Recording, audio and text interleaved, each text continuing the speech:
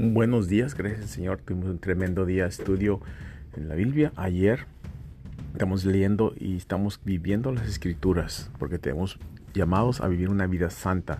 No creas la mentira que no puedes vivir una vida santa. Sí puedes vivir una vida santa porque la Escritura dice eso. Que Dios te bendiga y que tengas un tremendo día en las cosas del Señor. Oración a las 6 hoy en la noche en la iglesia. El Salmo 121, 1 y 2 dice: alcé mis ojos al monte, ¿de dónde viene mi ayuda? De Jehová, el que ha hecho las tierras y la tierra y los cielos. Que Dios te bendiga. La ayuda viene de Dios, no viene de gente. Ya no esperes que tu gente y que la gente te ayude y que Dios te esté ayudando. Tú ayuda a otros. Si necesitas algo, eso que necesitas, ayuda a otra persona para que Dios te bendiga. Que tengas un tremendo día. Y lee el verso y estamos leyendo la carta de Juan.